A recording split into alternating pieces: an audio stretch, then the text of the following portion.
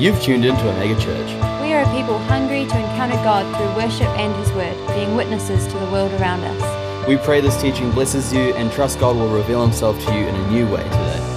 And if you need prayer for healing or breakthrough, or to find out more about Omega, head to our website or Facebook page through the links below.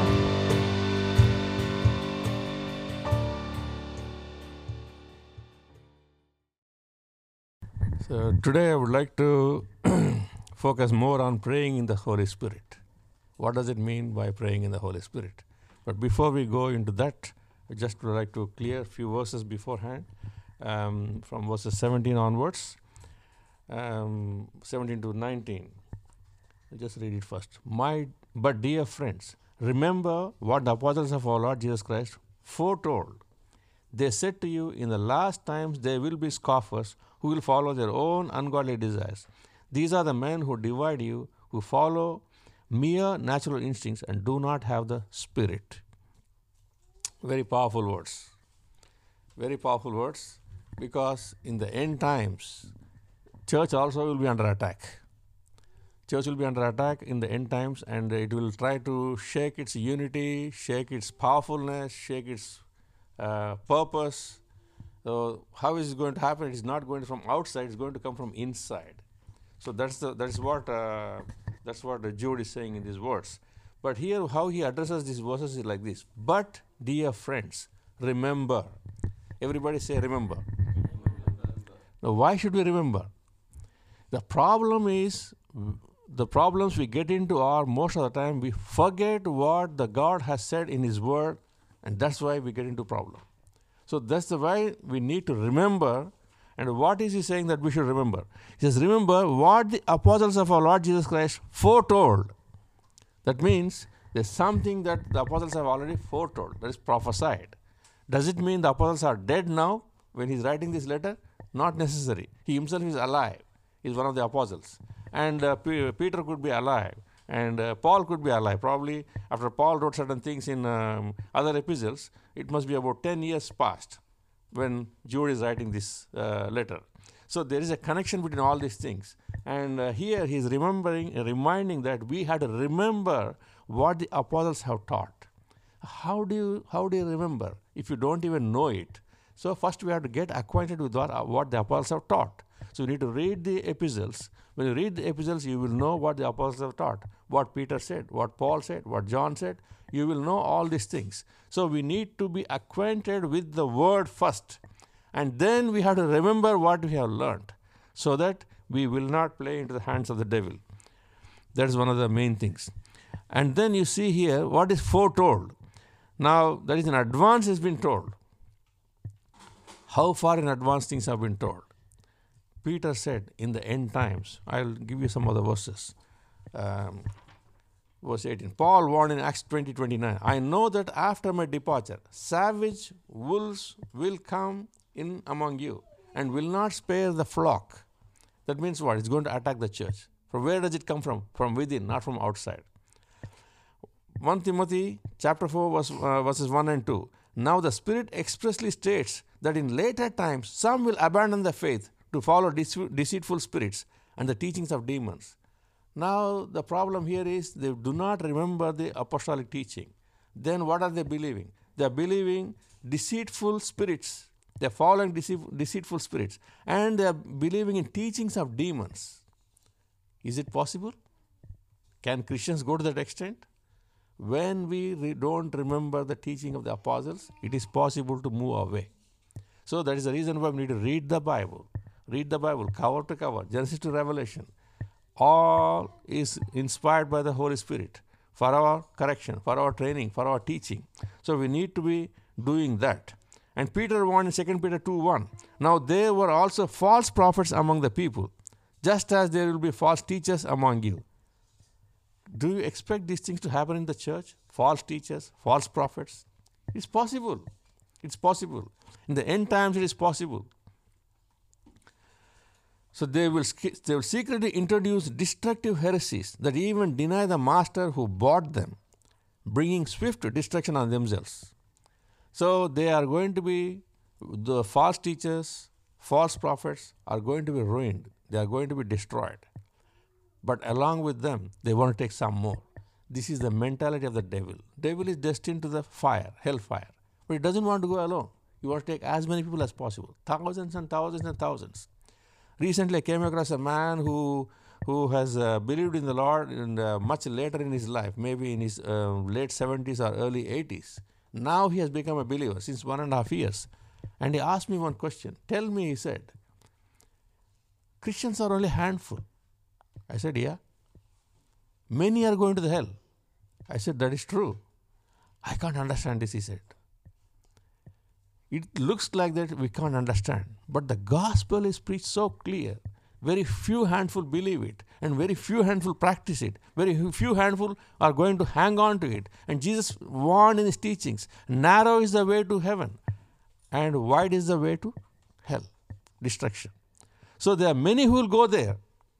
You can warn them, you can plead with them, you can pray for them, but they won't listen to you. What can you do about it? We can't do anything about it. One of the things that God has given to human beings is the free will. And when you use that free will to walk away from Him, nobody can change. No one can help. So sometimes it could be our own family members. It could be our close relatives. It can be our close friends. And they won't be listening to you. So that is the reason why we need to pray more. Pray more. Pray more. We are going to talk about it. Why praying more is important, and how to pray in the Spirit. We are going to talk about it. That is how things are going to change. And the words that he has spoken here are very similar to 2 Peter 3:3. First of all, you must understand that in the last days, scoffers will come, scoffing and following their own evil desires. One of the words that you need to watch when you read Jude is these men. Everybody say these men. Who are these men? Who are these men? These men he talks about, you will find it in verse 12. These men are blemishes at your love feast, eating with you without the slightest qualm. Shepherds who feed only themselves. They are clouds without rain, blown along by the wind. Autumn trees without fruit and uprooted, twice dead. They are wild waves of the sea, foaming up their shame, wandering stars, for whom blackest darkness has been reserved forever. These are these men. That is a characteristic of these men that he talks about in verse 12 onwards. And then you will see these men again in verse 16. These men are grumblers and fault finders. They follow their own evil desires. They boast about themselves and flatter others for their own advantage. They become friends with those who have money and flatter them, praise them, so they can also benefit from them, in something to benefit from them. And these are the men who we should avoid. We should be careful to watch. And again he talks about these men in verse 19. These are the men who divide you, who follow mere natural instincts and do not have the Spirit. So they have got two characteristics. These men divide you. Everybody say divide you. Divide you. So when the split comes in a group, in a church, that is caused by these people, these men, who live according to their natural instinct and they do not have the Holy Spirit. Why does Jude warn about these things? Because they think they are filled with the Holy Spirit. They think they prophesy. They think they know the teaching, but they do not have it from the Holy Spirit. Is it possible to have people like that in the church?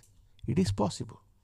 It is possible. So we need to identify who is this person who is in our midst, eating with us, talking to us, and bringing in division within the church. And how do they do it? And they do it because of their own ungodly desires. And they divide you who follow mere natural instinct. They call it revelation. They may call it revelation. They may call it a prophecy. They may call it by words of knowledge, words of wisdom, whatever it is. But they merely speak from natural instinct. Natural instinct. They can watch things and speak things. That's the reason why we need to be very careful. We need to know whether somebody is really a prophet, really a teacher. And if they are not, then we need to identify and exclude them, or at least warn them, or be careful about them. If you cannot throw them out, then be careful about them. That's all we can do. So that is how he warns us. And then they do not have the Spirit. The Spirit is in capital letter S. The Spirit is Holy Spirit. They do not have the Holy Spirit, but they act as if they have the Holy Spirit. They will try to prophesy. They try to do teachings. They say, this is a new revelation. Oh, I got this revelation, they'll say. and you listen to them, you know it is not a revelation. When you have the Holy Spirit in you, that Holy Spirit will confirm in your spirit that what they are saying is not right. So we need to draw close to God more so that we will not become victims of these people. Now verse 19 talks about these two characteristics. What is the solution to the problem? Okay, we have talked about this problem, but what is the solution to the problem?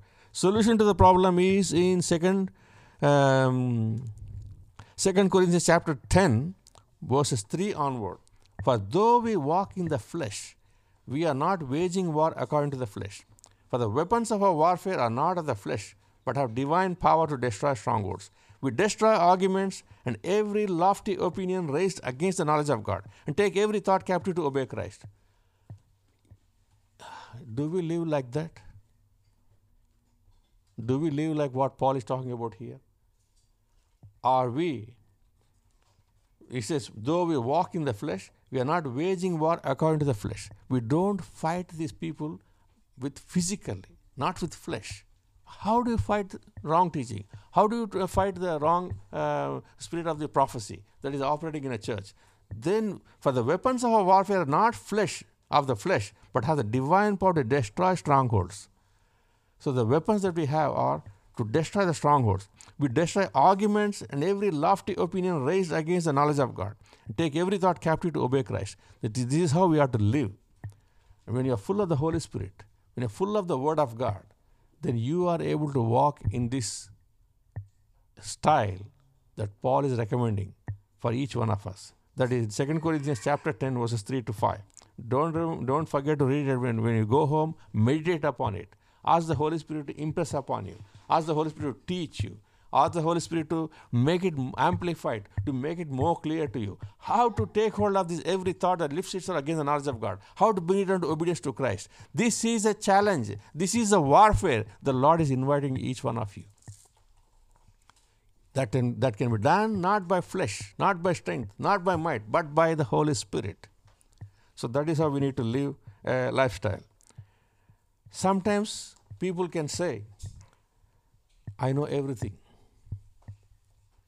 You talk to people, they say, oh, yeah, I know that. You sell something new, that I have 10 years ago, I talked about it, I read about it. You cannot teach those who know everything. It's difficult to teach those who say they know everything. And it's difficult to teach those who say, I know nothing. Because it's a long, hard work to bring them up to the point where you want to teach them. But those who say, well, I understand things, but I'm open to correction, I'm open to learning, and I'm willing to learn, those people you can teach. Those people you can correct. Those people you can help. And that is how we need to be careful. So these are the teachable ones. Great is the reward to the teacher and the students. Both will rejoice. When you find a person who is willing to learn, and you are able to teach him, and he learns, you have a great joy of teaching, and he has a great joy of learning. And there is progress in the kingdom of God. So that is how we need to really be careful about it. And now we come to the most crucial and important verse, verse 20. Verse 20, but you, dear friends, build yourselves up in your most holy faith and pray in the Holy Spirit. Now that is a lifestyle of the false teachers, lifestyle of the false prophets, lifestyle of those who are of no good to the church. All these things Jude has explained. But he says, but you, dear friends. Now he is addressing the people who are receiving the letter. And when he's talking to them, he's talking to each one of us. And he's calling you my dear friend. Who? Jude. Were you there at that time when he wrote the letter? No. But whoever is going to read, he's addressing them as my dear friends. And his endearing words, he says, my dear friend, but you. Everybody say, but you. But you. It's not just you, but you. That means he is bringing a contrast. I may know many people, but you, I isolate you. I am more concerned about you. I want to relate to you. I want to speak into your life. That's what he's saying. Build yourselves up in the most holy faith. What is most holy faith? All that Christ has come to accomplish for us. All that Jesus did upon the cross. All that the apostles have taught. You need to believe it, and you have to build yourself in that most holy faith, the Christian faith. You need to make every effort, put every effort to grow into this faith. It's not something you say, Jesus come into my heart, forgive my sin, and Jesus comes into my heart, I believe he came into my heart, and then bye-bye for the rest of the 20 years. That's not the way lifestyle. Have you received the Christ? Yes. When did? 20 years ago, I went to a meeting, I raised my hand. After that, what happened? Nothing. That's not the lifestyle Jude is talking about. You need to build your faith continuously, all the time. You need to put effort into the holy faith. And then how does it happen? It happens when you pray in the Holy Ghost. Everybody say, pray in the Holy Ghost. So what is praying in the Holy Ghost? What is praying in the Holy Ghost? Pardon me? Yeah. No. The praying in the Holy Ghost is a different thing. You got two camps in the world. One, the evangelical faith. Those who believe that gifts have ceased. Those who believe that tongues have ceased. Those who believe that gifts have ceased, prophecy has ceased, healings have ceased, everything is ceased. That's one group. And you got another small group, the Pentecostals, the charismatics, or those who believe in the revival, or those who follow the Holy Spirit, they believe in the gifts, they believe in the inspiration of scriptures, and they want to follow the Holy Spirit so closely, and they want to pray in tongues, publicly, privately, and they want to pray for healing, they cast out demons. This is a different group. I tell you, those who belong to the first group, it's difficult for them to believe that praying in tongues is something very important. They just brush aside. They say, it's all ceased. It's not for us. It's ceased with the apostles. But I tell you, if you belong to that group, you are not going to be helped anyway. It's not very soon, you are not going to get any help.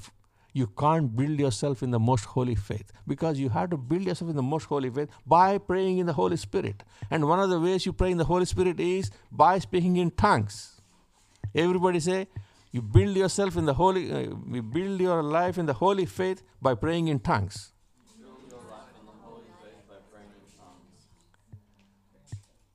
And the first group says that is wrong. What does the first group say? It's wrong. Then you ask them, what is praying in the Holy Spirit? They say, the prayer has to be started by the Holy Spirit. He has to trigger it. He has to sustain it. Your whole heart, your mind, your soul, everything is involved in the praying. And that is praying in the Spirit, not necessarily in the tongues. I've been a Christian for 40 years now, 44 years. But how many times I have prayed in the Spirit like that? Very few times. Very few times. In one of the movies, a man will be running, another one will be looking at him and says, this man is running. I tell you, a man runs like this only 2 times in his lifetime. Either it's an Olympic race or it's a case of police chasing him. So you will pray in the Spirit. You will pray with that kind of intensity, with your emotion. You put everything on the anvil and you pray when you are in trouble. What about when you are in comfort? So praying in the Holy Spirit, you can do so like Elijah prayed. You can do so like Hannah prayed. Did they have the Holy Spirit as we have today? No. But was their prayer answered? Yes. When Elijah prayed, he prayed very earnestly. And he said, let there be no rain. Let there be no rain. Let there be no rain. And when he went up and spoke to the king and said, for 3.5 years, 3 years, there will not be rain until I say so. Not when God says. Until I say so, it will not be rain. What kind of courage he has? What kind of boldness he has? How does he have that guts to go and confront the king and say, there will not be rain until I say so? Because he was a righteous man. And when a righteous man prays and he says something, God will stand behind him and say, amen. God will stand behind him and say, amen. And there is a way of praying with your own intensity, with your own heart, with your own spirit. You can pray, and that prayer is powerful. But when the Holy Spirit comes upon you, and because of the Holy Spirit is dwelling in you and gives you a heavenly language, and you pray in the Holy Spirit, and that prayer is also more powerful.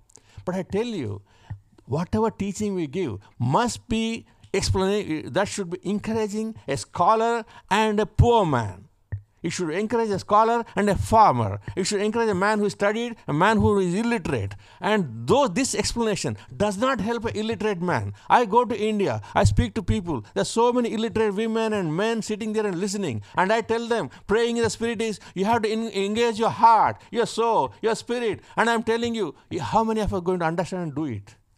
They cannot. They cannot. But the same people, I tell them, praying in the Spirit is praying in tongues. They will understand it because they have received the Holy Spirit. They will pray in tongues. Just 2 weeks ago, on WhatsApp, I was speaking to a group of people in Pakistan. And I asked them, how many of you know, how many have received the gift of speaking in tongues? No hands went up, except the man and a woman who were our contact. I prayed for them a few months ago and they received the gift of tongues and filling of the Holy Spirit. No one was raising their hand. I said, don't worry. I'm going to give you a small teaching. And they are going to ask the Holy Spirit to come. And you are going to receive the Holy Spirit. You are going to speak in tongues. And what happened? After 10-15 minutes of teaching, I said, those of you who want to receive the Holy Spirit, those who want to receive the tongues, stand up where you are, lift your hands and praise Him. And don't speak in Urdu. Don't speak in the language that you speak in Punjabi or any language. But the language the Holy Spirit gives you, use it. And 12 to 40 people received the Holy Spirit. And they spoke in tongues. Not because I laid hands, because I'm far away 10,000 kilometers more or more. Distance is not a barrier. When the Holy Spirit comes, He can give that gift. Were they literate people? No. Did they have degrees? No. Did they have post-graduation? No. Did they have PhDs? No. They were simple, common people. And how do you encourage them to pray in tongues? How do you encourage them to pray in the Holy Spirit? Just teach them how to pray in tongues. Help them to receive the gift. And once they receive it, rest of their life, they will be praying in the Holy Spirit. You are excited? Say amen. Amen. So that is one way of looking at it. And then I have many things to say in this on this topic. So here we have praying in the Holy Spirit is mentioned in the scriptures in 3 different places. 1 Corinthians 14 verse 15. What am I to do? I will pray with my spirit, but I will pray with my mind also. I will sing praise with my spirit and will sing with my mind also. Now when I read these words, it struck me. The people the first group, I'm not trying to condemn anybody. I belonged to that group for many years. I was evangelical for 35 years. I did not move in healing. I did not move in deliverance. No demons came out when I prayed.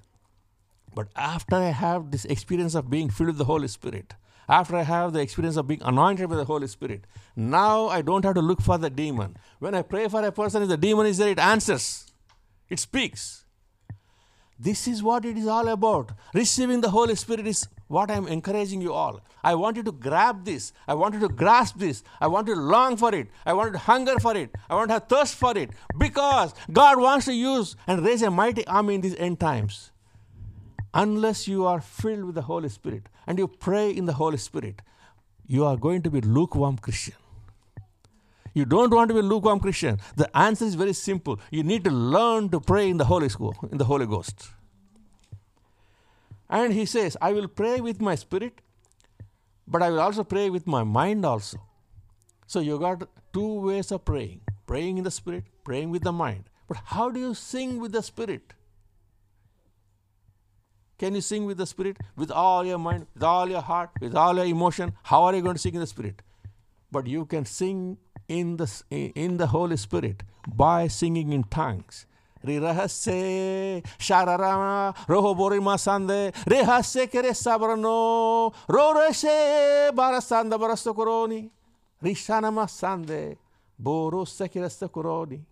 Can you sing in the tongues? You can. You can.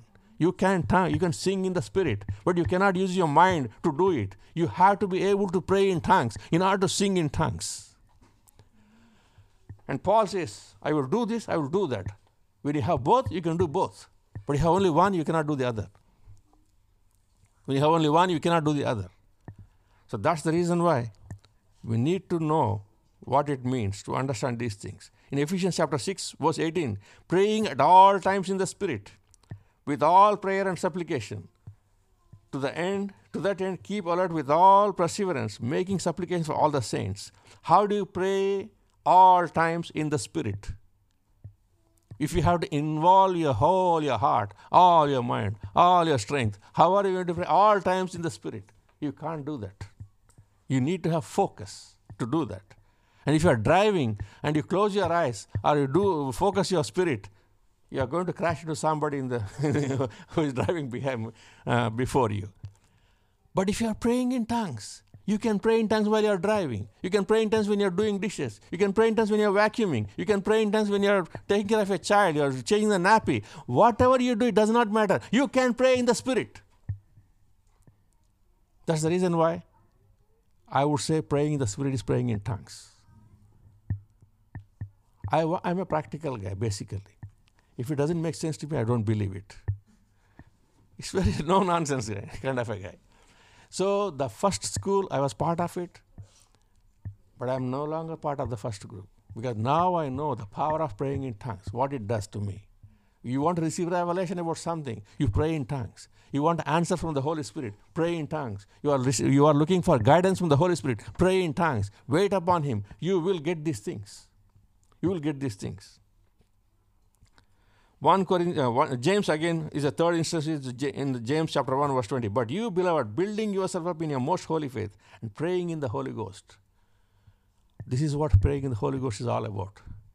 You receive the gift of tongues, and then that will catapult you, that will propel you, that will put you in an orbit where you will fly like an eagle up in the skies, not like the hen and the duck that is on the ground. No, you will fly like an eagle, and you are able to touch the heavenly realms. You are able to look at the sun and laugh at him because you are high up in that place.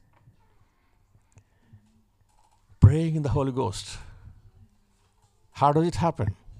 How did these Pakistani people, 14 people, receive the tongues?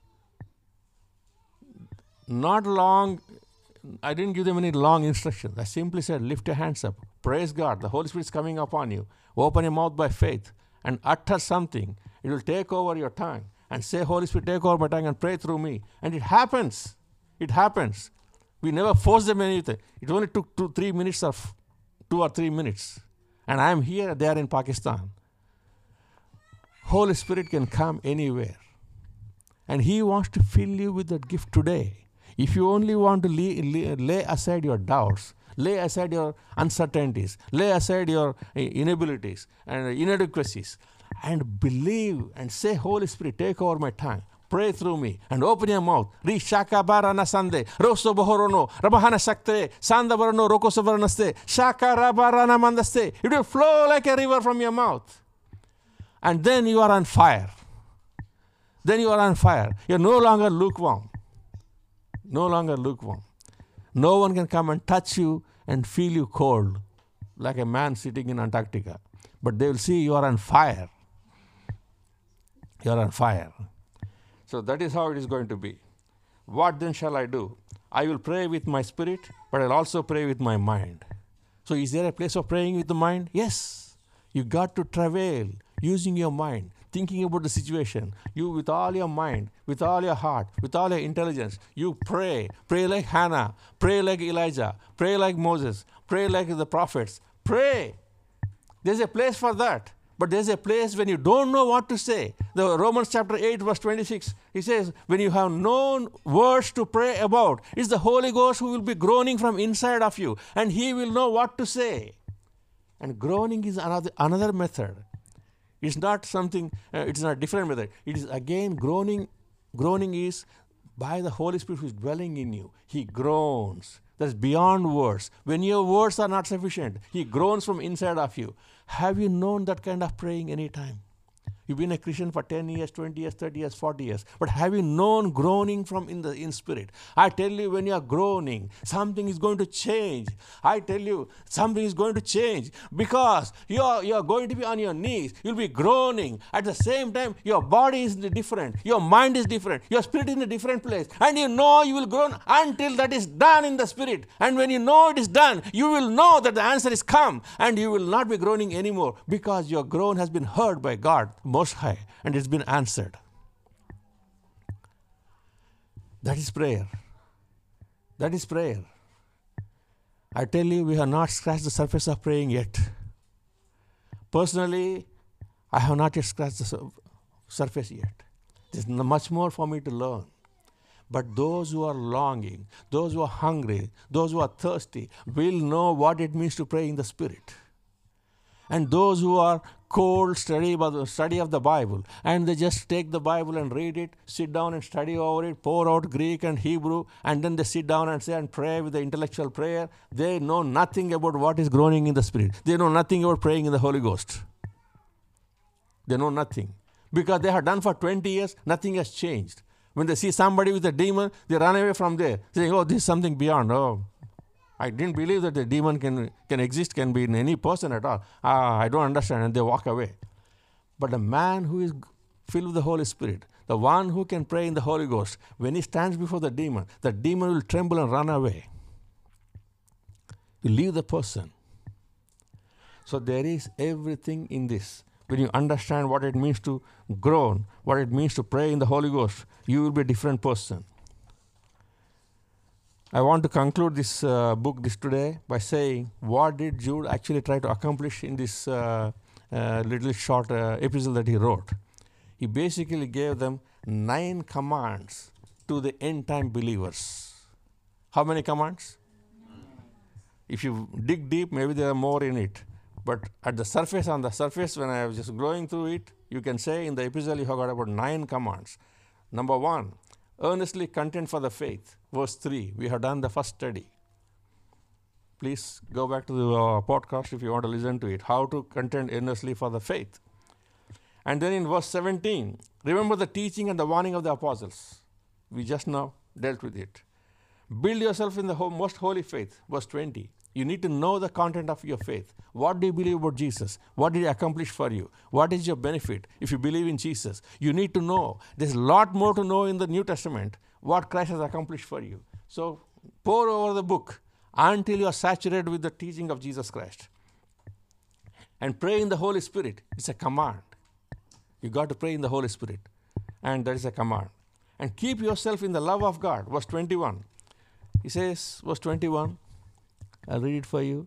Keep yourself in God's love as you wait for the mercy of our Lord Jesus Christ to bring you to eternal life. In fact, verses 20 and 21, among these two verses. But you, dear friends, build yourself up in the most holy faith and pray in the Holy Ghost. Keep yourself in God's love as you wait for the mercy of our Lord Jesus Christ to bring you to eternal life. So there if you want to summarize it, to remember these 2 words, 3 key words he uses there. One is faith. Everybody say faith. Build yourself in the most holy faith. So you have to build yourself in the faith. Second thing is keep yourself in God's love. Everybody say love.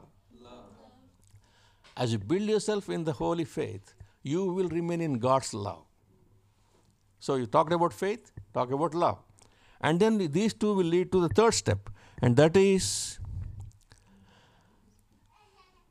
as you wait for the mercy of our Lord Jesus Christ to bring you to eternal life. That is hope.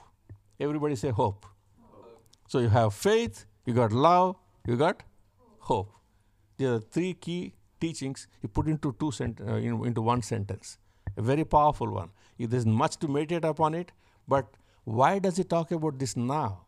Because he talks about, in the early chapters we have studied how he talks about condemnation and judgment on those who are fault finders, those who disagree, bring division, and all kinds of things like Korah. He talks about sons of Korah. He talked about Balaam. All those things talked about condemnation, judgment. But now he wants to assure his readers, not everybody will go that way. But if you do these things, my dear friends, if you do these things, you will grow in God's, you'll grow in your faith, and you'll become strong in His love, and your hope for the future will become secure, so that you will enter into the eternal life that is promised for you. That means you won't miss the eternal life if you do these things. But if you don't do these things, you will miss the eternal life. See, the other side of the coin we should not forget every time he talks about it. Okay, and then let's go into the last part of it. And he also gives another one. Look for the mercy of the Lord to bring you to eternal life. And the 7th verse is, show mercy to Christians who are doubting. snatch unbelievers from the fire, and cautiously show mercy to the corrupt. Now, the verses he talks about is in verse 22-23. I'll read it for you. Be merciful to those who doubt. Snatch others from the fire and save them. To others show mercy, mixed with fear, hating even the clothing stained by corrupted flesh. So what is he trying to do is, you need to be on the lookout for those who need help, those who are doubting. Not everybody has strong faith. Look for those who are weak in faith. Strengthen them. And somebody is walking towards the hellfire. Snatch them from the fire. Why? If you don't care for him, he's going to walk into the hellfire. So care for him, love him, pray for him, and snatch him from that hellfire. Because if you don't do it, he will be lost. So what is he trying to say is, you be your brother's keeper. Don't say, am I my brother's keeper? Let him die, I don't care, let him go to hell. No, that's not what he's trying to say. He says, snatch them from fire, bring them in, and save them. And that's what he's encouraging. And show mercy mixed with fear. Why it has to be mixed with fear? Because we may meet the same end if we are not careful. So that we may not be condemned, that we may not lose our salvation, that we may not be on the same level with the unbelievers. So we need to be with fear, mixed with fear, with trembling and fear. Paul uses the word, with trembling and fear, work out your salvation. So that should be part of our DNA. Always when you talk to someone, be careful. Don't just judge them, but be afraid that you may fall into the same mistake. You may fall into the same sin. So with fear and trembling, correct people and snatch them and bring them out. Hating even the clothing stained by corrupted flesh. Now this is something like, recently we heard, not recently, a couple of times I heard, one man said he is living with a partner. And he says they have no physical relationship. For how many years? 4 or 5 years. I said, do you want me to believe it? He said, do I need to prove myself? I said, if you are a believer, you will not have anything to do with that kind of a situation. You will run away from it. Why? Because the whole world, nobody is going to believe you that you have no physical relationship and you can be sleeping in the same bed and you have no relationship. No one is going to believe it. And he wanted me to believe and the whole world to believe that he doesn't have a relationship. Why do you want to be in a situation like that? Run away from it. Because that is going to kill your faith. It's going to kill your faith. Already his faith is killed. He is not a believer. As there was fire in him before, there is no fire in him now. He used to preach the gospel and bring people to Christ. Now he doesn't preach to anybody, as far as I know. He used to be on fire, but now he is not on fire anymore. So that's the reason why he says, hating even the clothing stained by corrupted flesh. They should not be taint of the flesh corrupted. That is corrupted flesh. And one other lady was having living with another person. And she said, no, I don't have any physical relationship with that man. And he says, it is fine. I don't care for it. I just want to be friends. I said, do you want to fool me? I asked her straight, do you want to fool me? She said, that's what it is. Don't tell lies. Don't tell lies. And she blushed. And later on she said, I told her, let's suppose that all this conversation has not happened. Let's suppose that I have not spoken to you, you have not heard anything from me. Do you know in your heart that you are wrong? She said, yes. Simple. So stained by flesh, you need to run away from it.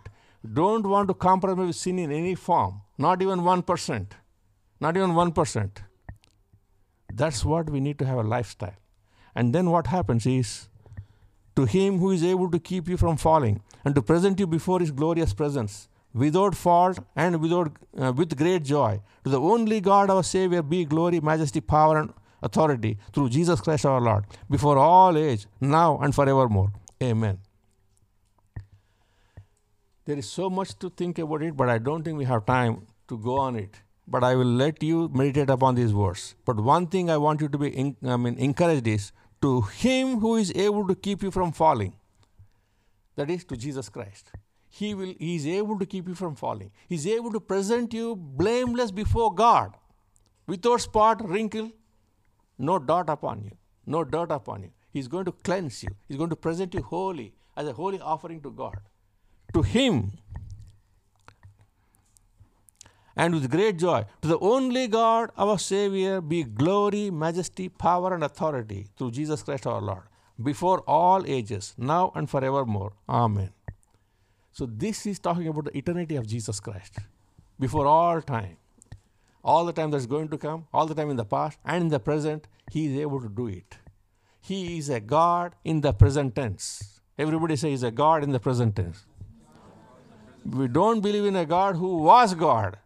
We don't believe in a God who will be God, but who has been God, who is God, who will be God forever and ever. And He is the one who is going to present you blameless. He is the one who is going to keep you. He is the one who is going to preserve your life. How much more you should be grateful to this Jesus and worship Him.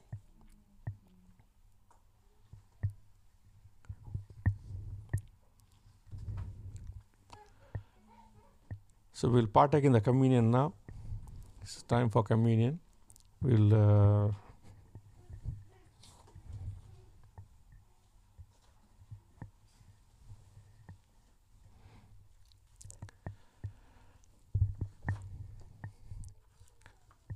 in John chapter 6, somewhere Jesus says, unless you eat my flesh and drink my blood, you will not have life. And when the disciples heard it, they said, oh, it's too difficult for, these words are too difficult for us. And many of them stopped following Him. Many of them stopped following Him. In that context, Jesus said, do you also want to go away? And Peter says, where can we go? You have words of eternal life. You have words of eternal life. And in that context, Jesus says, what if when you see Son of God ascending and being seated by the right hand of the Father? The words I speak to you are life and spirit. What did He say? The words I speak to you are life and spirit. So when you partake in the body, you are not eating His flesh, you are not drinking His blood. In that sense of real physical flesh, real physical blood. Not that. They are life and spirit. That is what you are partaking in. You are partaking in the life and spirit. And when you do that by faith, that will not allow you to be a lukewarm Christian. So I will read from 1 Corinthians chapter 11, verses 23 onwards. For I received from the Lord what I also passed on to you. The Lord Jesus, on the night He was betrayed, took bread, and when He had given thanks, He broke it and said, this is my body broken for you. Eat it in remembrance of me. In the same way, after supper, He took the cup, saying, this cup is the new covenant in my blood. Do this whenever you drink it in remembrance of me. For whenever you eat this bread and drink this cup, you proclaim the Lord's death until He comes. So we'll first give thanks for the body and the blood, and then Ra will bring these things to you, and my brother Gus also. Yeah, each one of you can take one and take it around. When it comes, please take it, hold it in your hand, we'll partake together. Okay? First, let's pray for it. Father, I thank you, Jesus, again, for coming into the world and dying for us, allowing that body to be broken for us. Thank you. And for shedding the precious blood. In that broken body is our healing. In that blood that you shed is our forgiveness of sins. We worship you, Jesus, for you are our Savior who will save us from our sins. We thank you, Jesus. Lord, as we partake in this body and the blood, whatever affliction we are going through, whatever sickness we are going through, whatever trouble we are going through, in the name and authority of Jesus Christ of Nazareth, I command them to leave your children now, in Jesus' mighty name. Whoever is partaking in the body and the blood, let them be set free. Put them on a rock higher than themselves. And I pray, Spirit of God, come upon them with power. And Lord, impart life to them to the glory of your name. And make them overcomers to the glory of your name. Thank you for your body and the blood. In Jesus' mighty name. Amen. Amen. Thank you, Jesus. Shakarabarana mandastakuru. Rohoroborona mandastakirsirin. Rikarabasturu. Sharakabarana mandastakuru. Ribahashaktarisastakur. Rikarabarana mandastakirin. Mahasharastakirin. Kororoko boroni. Rinamashandasraste. Rihara shakti bastakuru. Rabhosandarastakirsirin. Thank you, Jesus. Thank you, Jesus. Thank you, Jesus. Thank you, Jesus. Thank you, Jesus. Thank you, Jesus. Thank you, Jesus. Thank you, Jesus. Thank you, Jesus. Holy, holy, holy, holy, holy, holy, holy. Holy are you, Lord. Holy are you, Lord. Holy are you, Lord. Holy, holy, holy, holy, holy, holy. Holy are you, Lord. Holy are you, Lord. Holy are you, Lord. Holy are you, Lord. Holy are you, Lord. Holy are you, Lord. Thank you, Jesus. Hallelujah. Sharakabarana mandara sekiri. Roho roho rono mandastakir. Shakarabarana mandastakir. Thank you, Jesus. Hallelujah. Hallelujah. Hallelujah. Hallelujah. Hallelujah.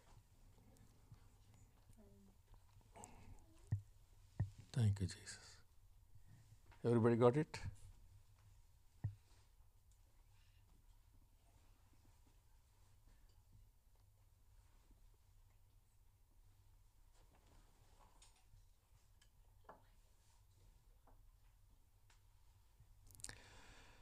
Yeah. With a thankful heart, let's all partake together in Jesus' name. Thank you, Lord.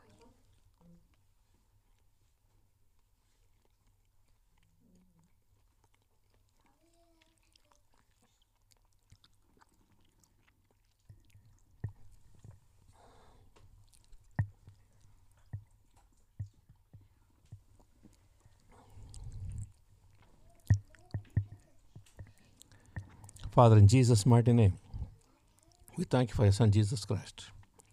Thank you for the broken body and the shed blood. Thank you for the privilege you have given us to partake in it. Right now, I command every sickness to your children to leave now.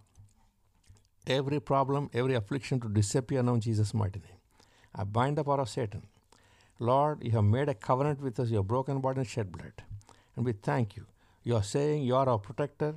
You are the one who's going to bless us. You are the one who's going to lead us. You are the one who's going to guide us. So we thank you, Jesus, for being our friend and our God and our Lord. We worship you. We thank you again for the broken body and the shed blood. Bless everybody who has partaken in it. The glory of your name. Worship you, Jesus. In Jesus' mighty name. Amen. Amen. Amen.